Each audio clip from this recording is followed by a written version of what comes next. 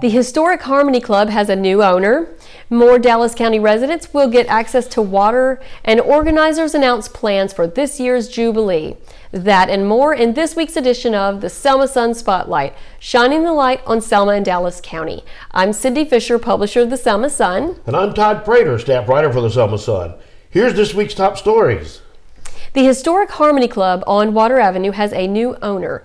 Invictus Development, a Tampa firm that has invested in several projects in Selma, bought the Harmony Club in January from David Hurlbut, who owned it since 1999. Invictus plans to bring the building back to life as a boutique hotel and event center. It was built in 1909 and originally opened as a men's club. Hurlbut had renovated the property after it was boarded up for decades, but he died just 1 week after the sale to Invictus was final. Invictus Development also owns the former GAW Antiques building across from the St. James Hotel and plans to renovate it into lofts on the second floor and retail on the first floor. And they have options to buy several other downtown properties as part of an effort to rejuvenate Selma's historic riverfront and the Water Avenue Entertainment District. That'll be nice. Nearly 60 Dallas County residents will be connected to public water systems finally, thanks to grants from the Dallas County Commission to the county's 4 water authorities. The commission gave each water authority $150,000 for repairs and improvements. The money's from a $600,000 grant that the county received from the American Relief Fund, which was set up by the U.S. Department of Treasury to give states economic relief from the effects of the COVID-19 pandemic.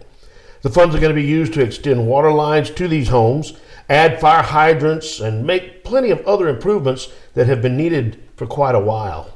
That is great. Yeah, it's going to be good nice. news. People finally getting city water after years of not. Yes, they are going to really enjoy that. Right.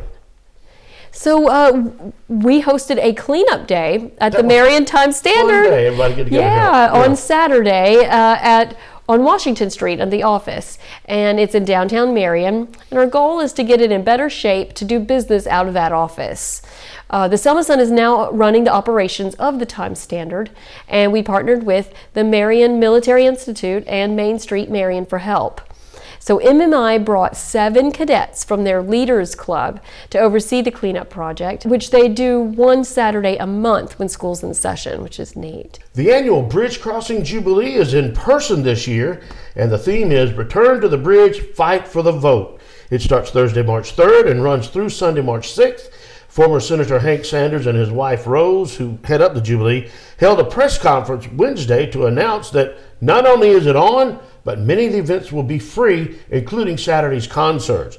There's going to be a parade, a mock trial, Freedom Flame, and many more events surrounding the Jubilee. This year there's also plans to have a long march, actually from Selma to Montgomery, all the way to Montgomery, but they didn't give details at this press conference because there's a few things to work out, and he says there will be a press conference coming, so details on that are yet to be revealed. So that's a long walk, and it mimics the walk the that actual walk, yes, 1965, right? Yeah, I wonder if they're going to stay overnight in tents and stuff too. I don't know, but that would be so cool. Yeah, that'll be cool. I love that. Yeah.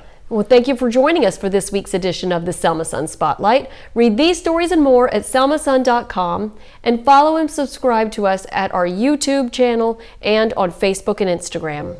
See you next week.